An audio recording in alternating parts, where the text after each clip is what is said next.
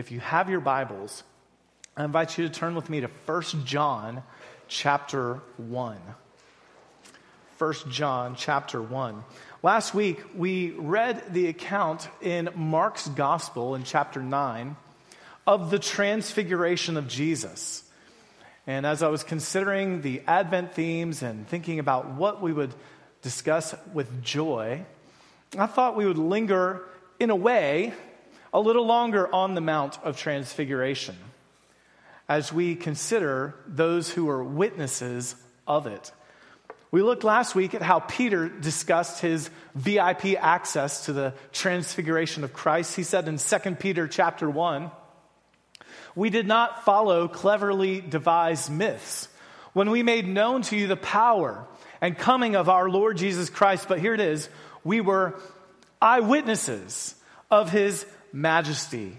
For when he received honor and glory from God the Father, and the voice was borne to him by the majestic glory. Remember this from last Sunday? "This is my beloved Son, with whom I am well pleased." Peter says, we ourselves heard this very voice born from heaven, for we were with him on the holy mountain. Peter was an eyewitness to the majesty of Jesus Christ. He heard the voice from heaven. And so today, instead of moving on to the next passage in Mark's Gospel, I want us to linger, again, in a way, on the Mount of Transfiguration and consider another eyewitness, John.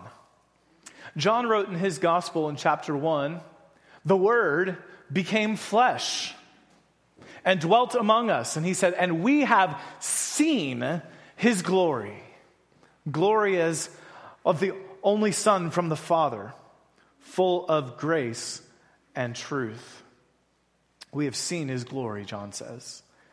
So on this, the fourth Sunday of Advent, with the theme of joy on our minds, I want us to consider how believing the eyewitnesses, believing, for example, the eyewitness account of John and the other New Testament authors, will complete our joy.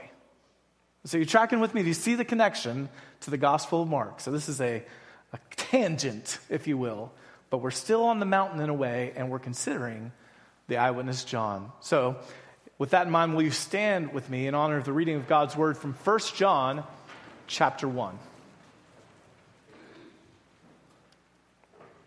The apostle writes, "What was from the beginning, what we have heard, what we have seen with our eyes, what we have observed and have touched with our hands concerning the word of life. That life was revealed, and we have seen it, and we testify and declare to you the eternal life that was with the Father and was revealed to us. What we have seen and heard, we also declare to you, so that you may also have fellowship with us. And indeed, our fellowship is with the Father and with his Son, Jesus Christ. We are writing these things so that our joy may be complete." May the Lord bless the reading of his word. Thank you for standing. Would you please be seated? It was not very long ago that I was speaking with a member who was experiencing some doubts. Doubts about the reliability of Scripture. "How can I know," he asked, "that the Bible is true and reliable?" It's a question that many have faced before. And this Christmas, I want to have the joy of knowing that you as believers can have assurance of your faith in the incarnate Jesus, who came to this world to save us from sin, died on a cruel cross, was buried, and rose again from the grave. John said at the end of this first letter he wrote, "I write these things to you who believe in the name of the Son of God, that you may know that you have eternal life."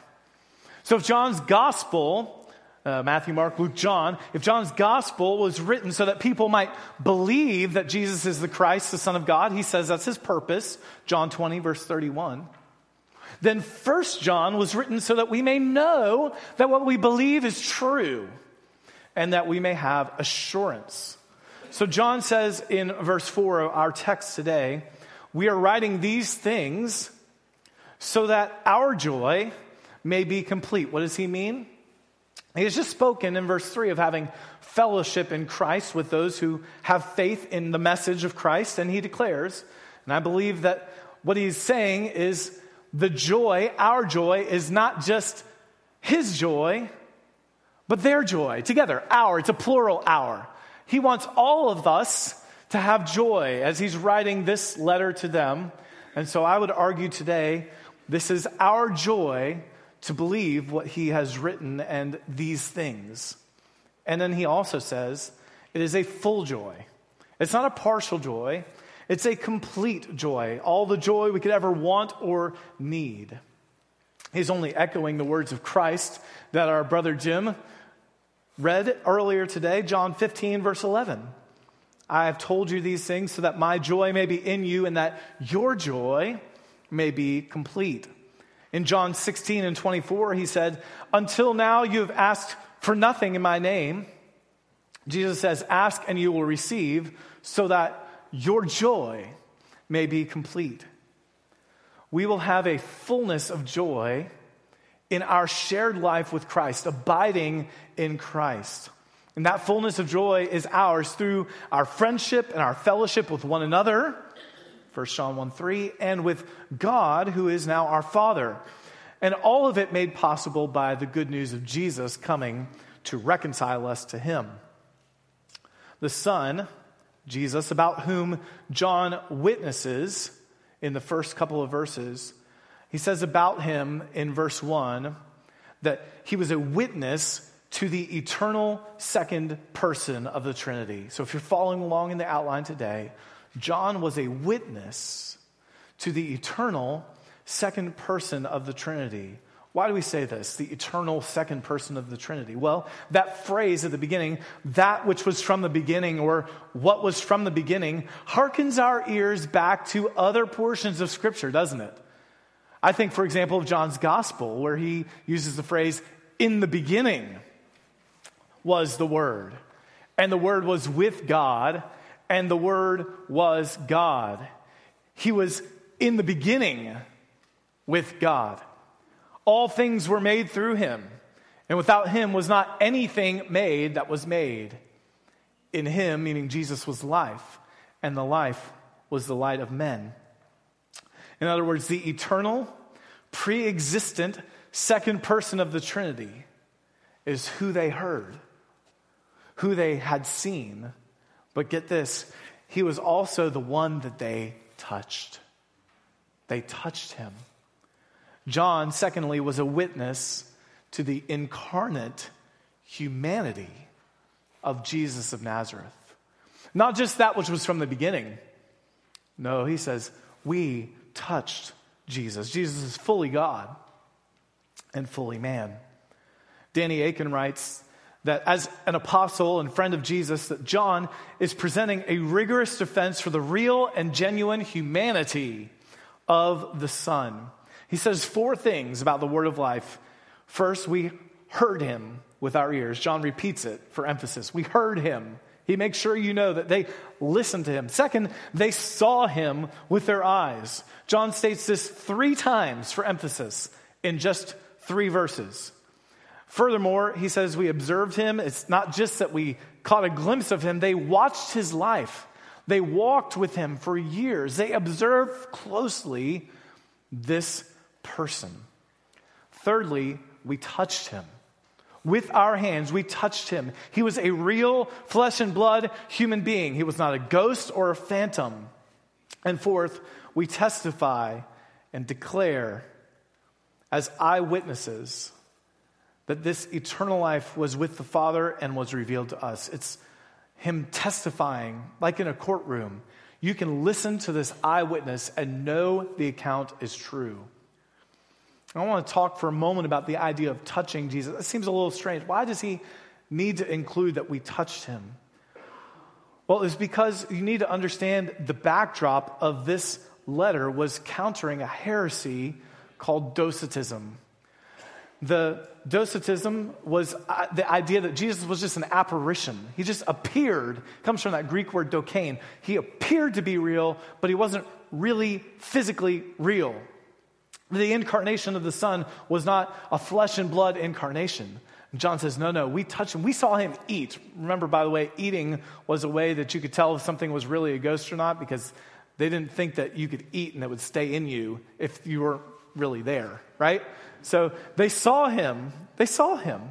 And John is building an apologetic rooted in the fact that he had carefully observed the life and ministry of Jesus. The Word became flesh. There were those that were denying that. So he gave them a way of testing the spirit of those who are making these heretical claims. Just to give you the context again, in 1 John chapter 4 and verse 2, he says, this is how you know a spirit is of God. Every spirit that confesses that Jesus Christ has come in the flesh is of God. Do you hear the emphasis that he's placing there? He wants his readers to know Jesus was human. Fully God, fully man. But in addition to bearing testimony about his eternal divinity and his tangible humanity, John, thirdly, proclaimed a message of fellowship with the Father and the Son. This is the fellowship we have with one another as Christians. We all share the same head, Jesus Christ. John says further in verse 7 of chapter 1, if your Bible's still open on your knee, if we walk in the light as he is in the light, we have fellowship with one another. And the blood of Jesus, his Son, cleanses us from all sin. Listen, our unity as a church is not based on abstract philosophical ideas. It's about faith in the person Jesus Christ, the Son of God, which is the theme of Mark's gospel. We're right in line with the theme of our series here. And furthermore, it's about our obedience to Christ by walking in the light of his life. John finishes this first chapter in verse 8 by saying, if we say we have no sin, we're deceiving ourselves. The truth is not in us. If we confess our sins, however, he is faithful and righteous to forgive us our sins and to cleanse us from all unrighteousness. If we say we have not sinned, we make him a liar, and his word is not in us. So the key of our fellowship with one another is when we walk in the light, when we are repentant, when we are confessing our sins, which should be instructive for us whenever we from time to time speak about what it means to be members of the church.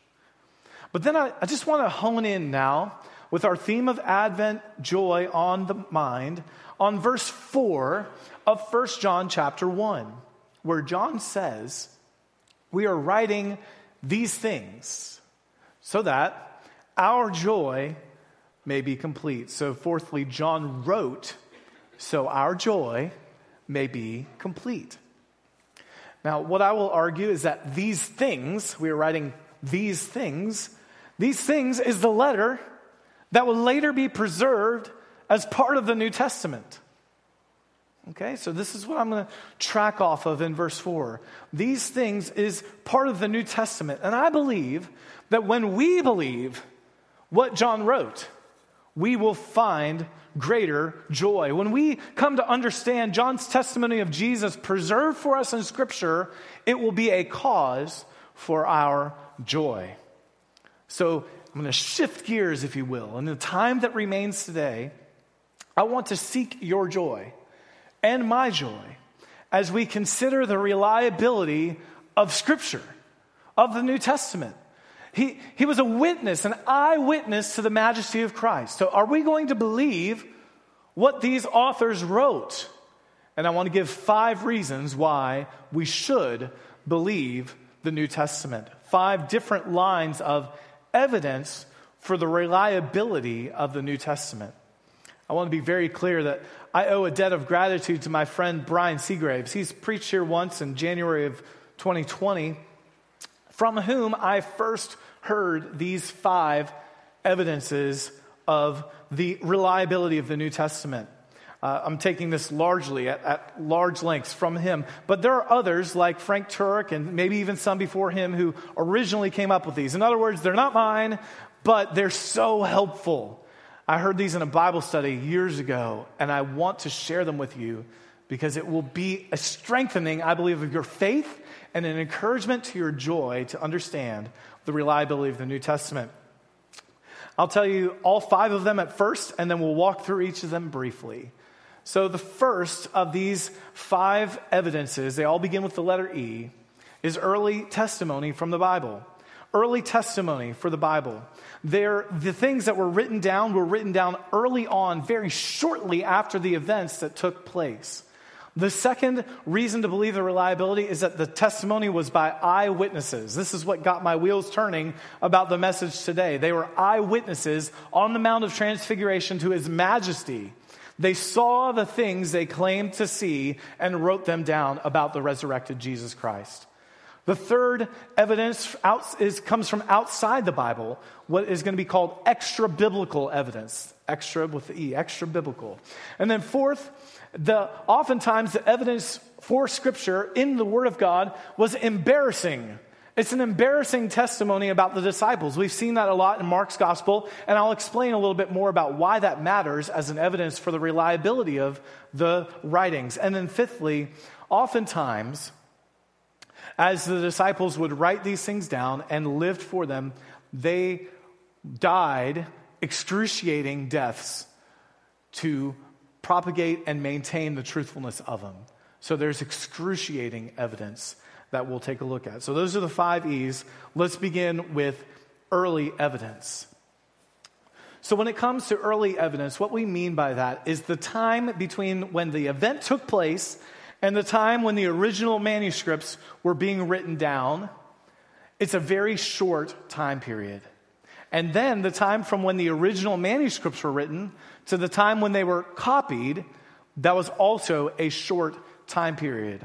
There are 5,800 or so full or partial copies of the Greek New Testament. Just a reminder, the New Testament was not written in English. It was written in Greek largely. And after the original was written, then it would be sent off as a letter, for example. And then someone would copy it and send a copy off, and these copies would be copied, and that's how the documents spread. There are parts of Mark, the gospel we've been studying, Acts, Romans, 1 Timothy, 2 Peter, and James that date all the way back to AD 50 or AD 70, within 20 to 40 years of Jesus' life. These things were written down.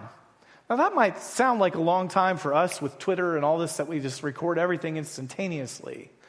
But consider it. If someone was to say somebody rose from the dead and was witnessed by 500 eyewitnesses in the 90s, we would know if they were telling the truth or not. That would make headlines. That would be records that could be disputed by other people who were alive at the time. I want to look at a graph. It's something that's called the copy time gap. It's simply, again, the number of years between when the original was written and the earliest copy we have. For some parts of the New Testament, it's as short as 25 years. Now compare that to the other ancient works that we have. The time gap between the copying of them is so great. Homer is the next closest at the bottom with 500 years between when Homer was written to the earliest copy that we have. And it just goes up from there. You see Caesar, 1,000, Plato, 1,200 years. A lot can change in that time. But the New Testament documents that we have today, some of them were within 20 to 40 years. Again, during the lifetime of people who were alive. So the whole idea that somehow corruption has come into the documents and they've been changed over thousands and thousands of years is simply not true. And beyond that, there's a lot of evidence. There's an abundance of evidence. The next graph we see is the number of manuscripts of the New Testament compared with other ancient works. Homer, you see, has about 1,800, not even a close second place. It's no contest with the amount of evidence we have in New Testament manuscripts, 5,800 full and partial manuscripts. The idea that the Bible is a puzzle that's somehow missing some pieces just doesn't stand up to the scrutiny when you have an abundance of manuscript evidence. And that's only the Greek manuscripts, by the way. When you start including Latin, Coptic, and Syriac, the number goes to 20 and 30,000 manuscripts. That's a lot of evidence, and the evidence is early. Second was eyewitness evidence. And we've already hit on this at length because we talked how Peter said we didn't follow cleverly devised myths. John says, we saw him, we heard, and we touched him.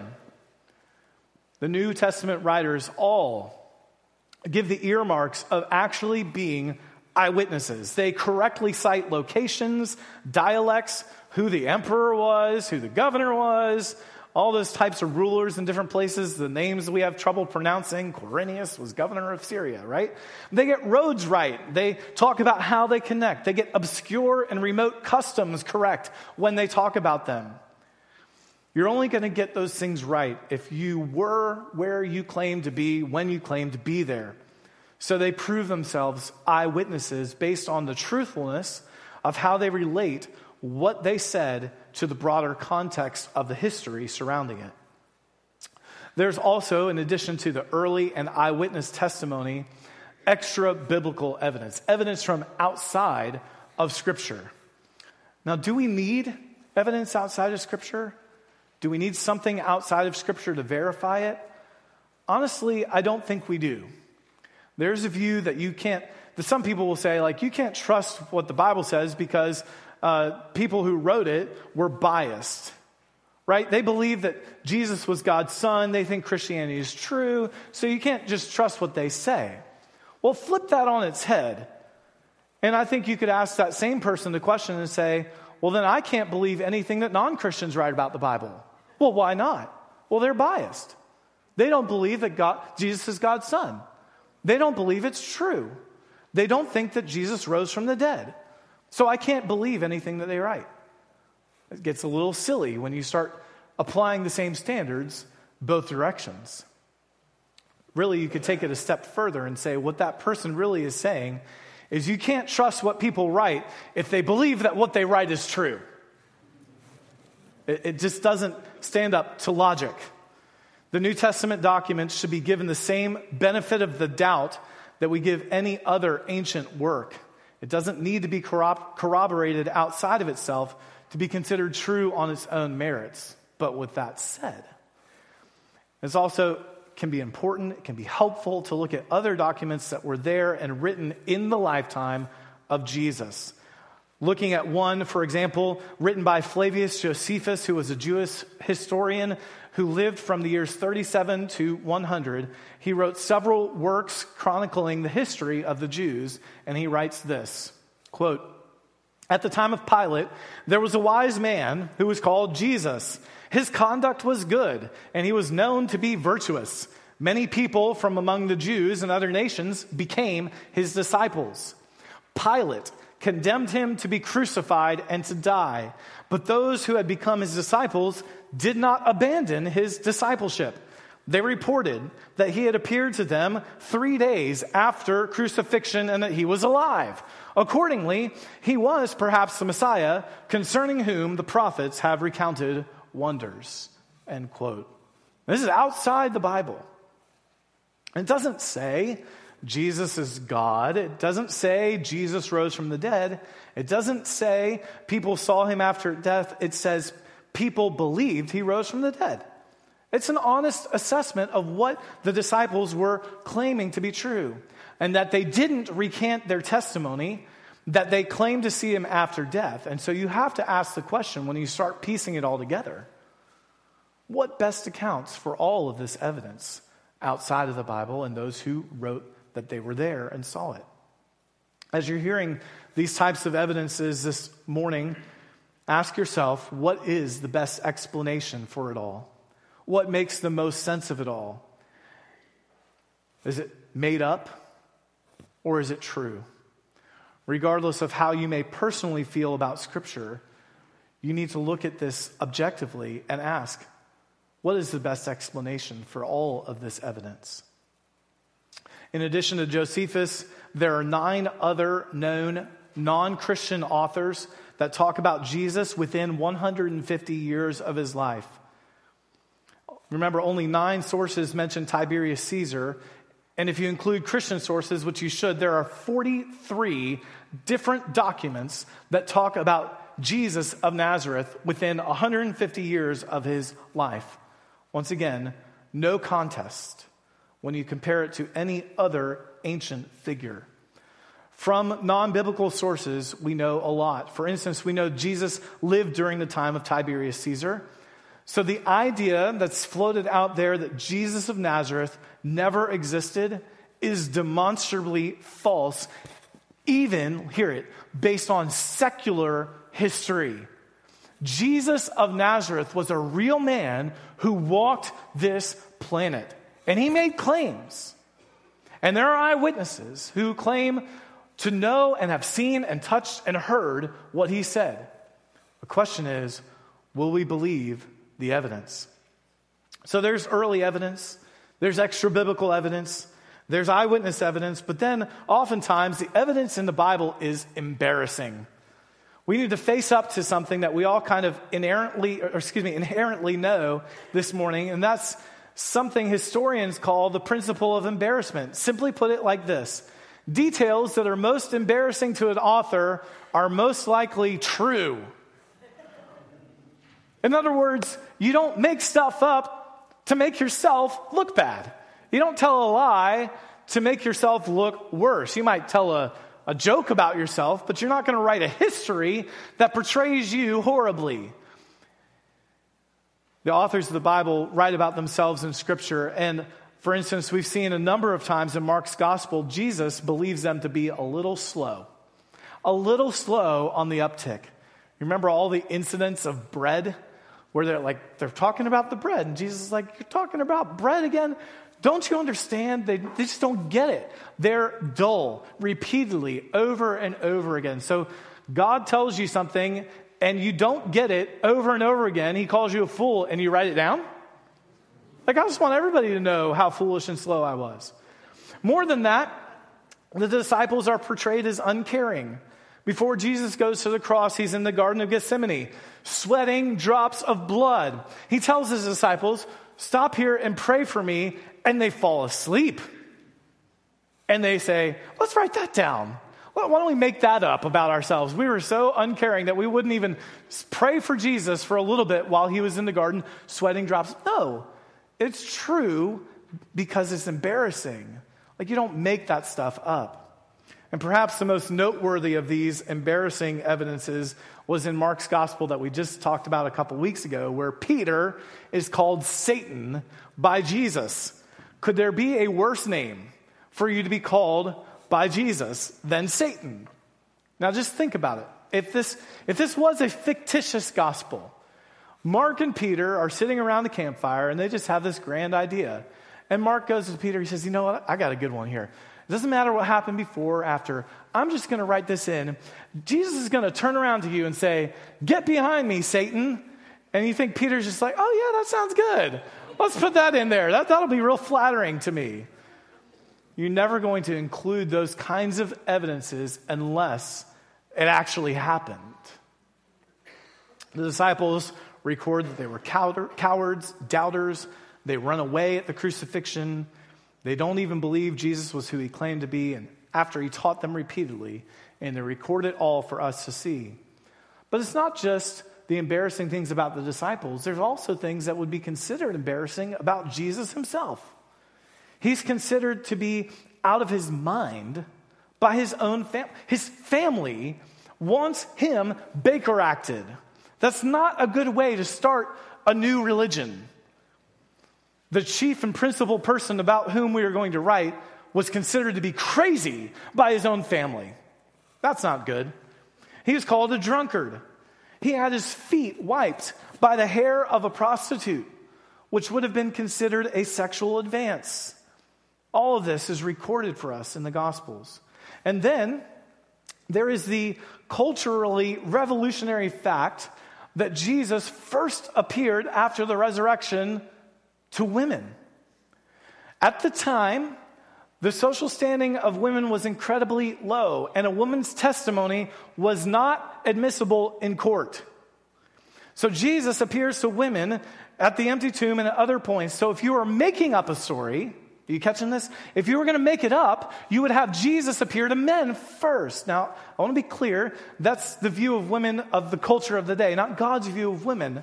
It was an incorrect cultural view, but nonetheless, if you were going to make up a story to start a religion, you would not have had Jesus appear first to women. And there's a lot more of this type of embarrassing evidence, so to speak, in Scripture if you will go through and read it with that kind of mindset. Would they make it up? Not if it wasn't true. Well, we've looked at the fact that the Bible contains embarrassing evidence, early evidence, eyewitness evidence, and there is evidence extra-biblical outside the Bible. The last E today is excruciating evidence. Believing these things and saying these things that John wrote cost the disciples dearly. For instance, New Testament believers were abandoning their long-held sacred beliefs, their Jewish beliefs. It probably doesn't sound revolutionary to us in a day when we can just, maybe if we were changing, we would just go to a different church on Sunday or something like that. But these were very religious and devout Jews. The family, friends, they might disown you for changing religion. The government at some point started persecuting them and running them out of town. And more than that, they were probably more devout than we consider ourselves today. How? Why? What could happen that would cause a Jew to go from, I have to keep the law, keep the Sabbath, be circumcised, sacrifice animals for the forgiveness of sins, to go to, I don't need to keep the law of Moses in exactly the same way, I don't need to worship on Saturday, I don't have to be circumcised, and I don't need to sacrifice animals for the forgiveness of sins. That's a pretty drastic change in religion. What accounts for that striking change except the resurrection of Jesus? I wouldn't gamble my fate on somebody who was still in the ground buried. They were convinced that he rose from the dead, and it became costly for them. They don't deny their testimony under the threat of death. History records and presents to us that all of the disciples and apostles were at least willing to suffer and die for their convictions, and many of them did. James, one of those brothers that wanted to have Jesus put away in the insane asylum, at the end of his life, he was illegally stoned for his faith in his half-brother, confessing that his brother was the Son of God. How do you go from my brother's crazy to my brother is the Son of God? Unless you believe it to be true. I'm not going to die for a brother when I'm halfway convinced. I need to know who he is. In the same, what best evidences, what best explanation can we have for this kind of conversion is seeing Jesus, seeing, touching him. But not just James, Peter, Paul, the same people who said we did not follow cleverly invented stories, they go on to die for factual stories. This is perhaps one of the most persuasive points when when it comes to understanding and believing the evidence of the Bible. People died for their claims. Now, let's step back a minute and say, well, sometimes there are religious extremists who are willing to die for their faith. So what makes us different from, let's say, somebody in ISIS or in the Middle East or somebody who would die for their belief in their Muslim faith? Now, I want to point out that that's not all Muslims, that don't all believe their faith the same way all Christians do, but there is a key difference. The apostles were willing to die for their claims, and these religious extremists are often willing to kill for theirs. That's a noteworthy difference. But then secondly, this is not a fair comparison because when you think of the religious extremists today, were they there? Were they in a position to know whether or not the claims are actually true? Could they have been there in 600 AD when Allah supposedly, through the angel Gabriel, came to Muhammad and revealed the Quran? They couldn't have been there. They weren't there. They didn't see the early life of Muhammad. And yet they will die for it. But here's the difference. This leads to a helpful conclusion. Many people will die for something that they believe to be true, but nobody dies for something that they know is a lie. Do you see the difference? Many people will die for something that they believe to be true, but nobody will die for something that they know is a lie. And the apostles were in a position to know. They were there. They saw.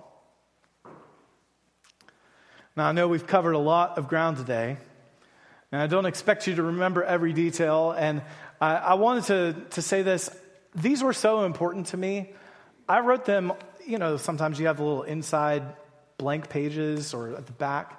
I wrote them in the leaf of one of my Bibles because it was just so helpful to remind me of what we are reading, what we have.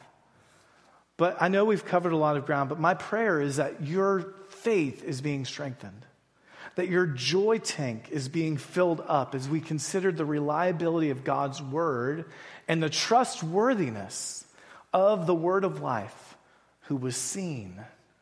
He was heard. He was touched by these eyewitnesses who gave their lives to proclaim these truths.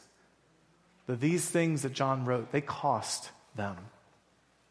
John wrote so that there would be a completion of his joy and the completion of the joy of those to whom he wrote. He wrote for their assurance. So I believe if you're a Christian, these types of studies, we don't do them all the time from the pulpit. We have them in our small groups from time to time. Brother Matt has often led some apologetics classes, but these can aid us in our assurance. But the ultimate assurance that we have is our fellowship with the Father and the Son by the Holy Spirit in the light of the truth of his word and living in his ways. Maybe you're here today and you're an unbeliever. I pray that you will take what I've said today seriously, that you will ask yourself honest questions. You have to deal with who Jesus is. Even secular historians acknowledge he lived and he made claims. So here's the key. The ultimate question is, what will you do with Jesus? Christianity stands or falls on the person and work of Jesus Christ.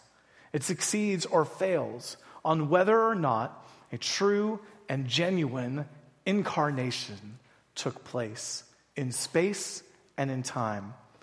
The options as to who Jesus is and what Jesus did can be reduced to basically four.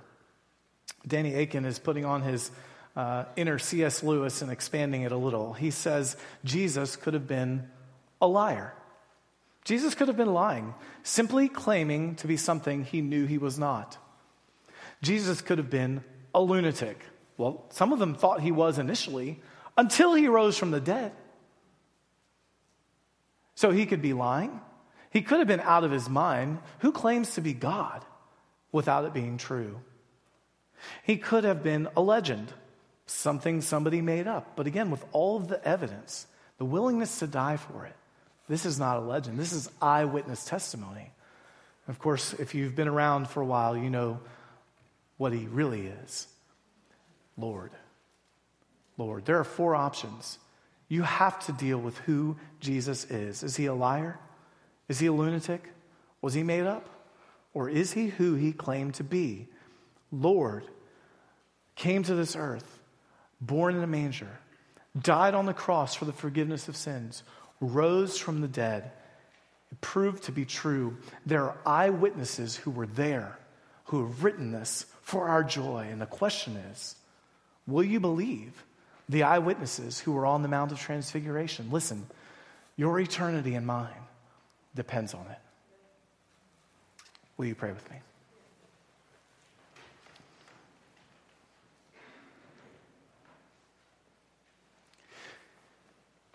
Heavenly Father, your word says in the book of James to Go after those who doubt. Snatch them away from fire. Lord, I pray that today someone has been snatched up, brought nearer to you, brought back into faith and recognition of who you are and what you've done. Lord, I pray for the strengthening of the faith of believers. May we trust the reliability of your word. And Father, if there are those who are here today who have never put their faith in Christ, I pray, not just based on the evidence, but by the move of your Holy Spirit, someone would come to faith in you. Lord, may they know with assurance that you are who you say you are. Lord, I thank you for your word. I thank you for these things that John writes. He's written them for our joy. So, Lord, I pray that we would find joy in believing your word, believing the account of these eyewitnesses. Lord, we commit this time to you. We thank you for it. And we pray in Jesus' name. Amen.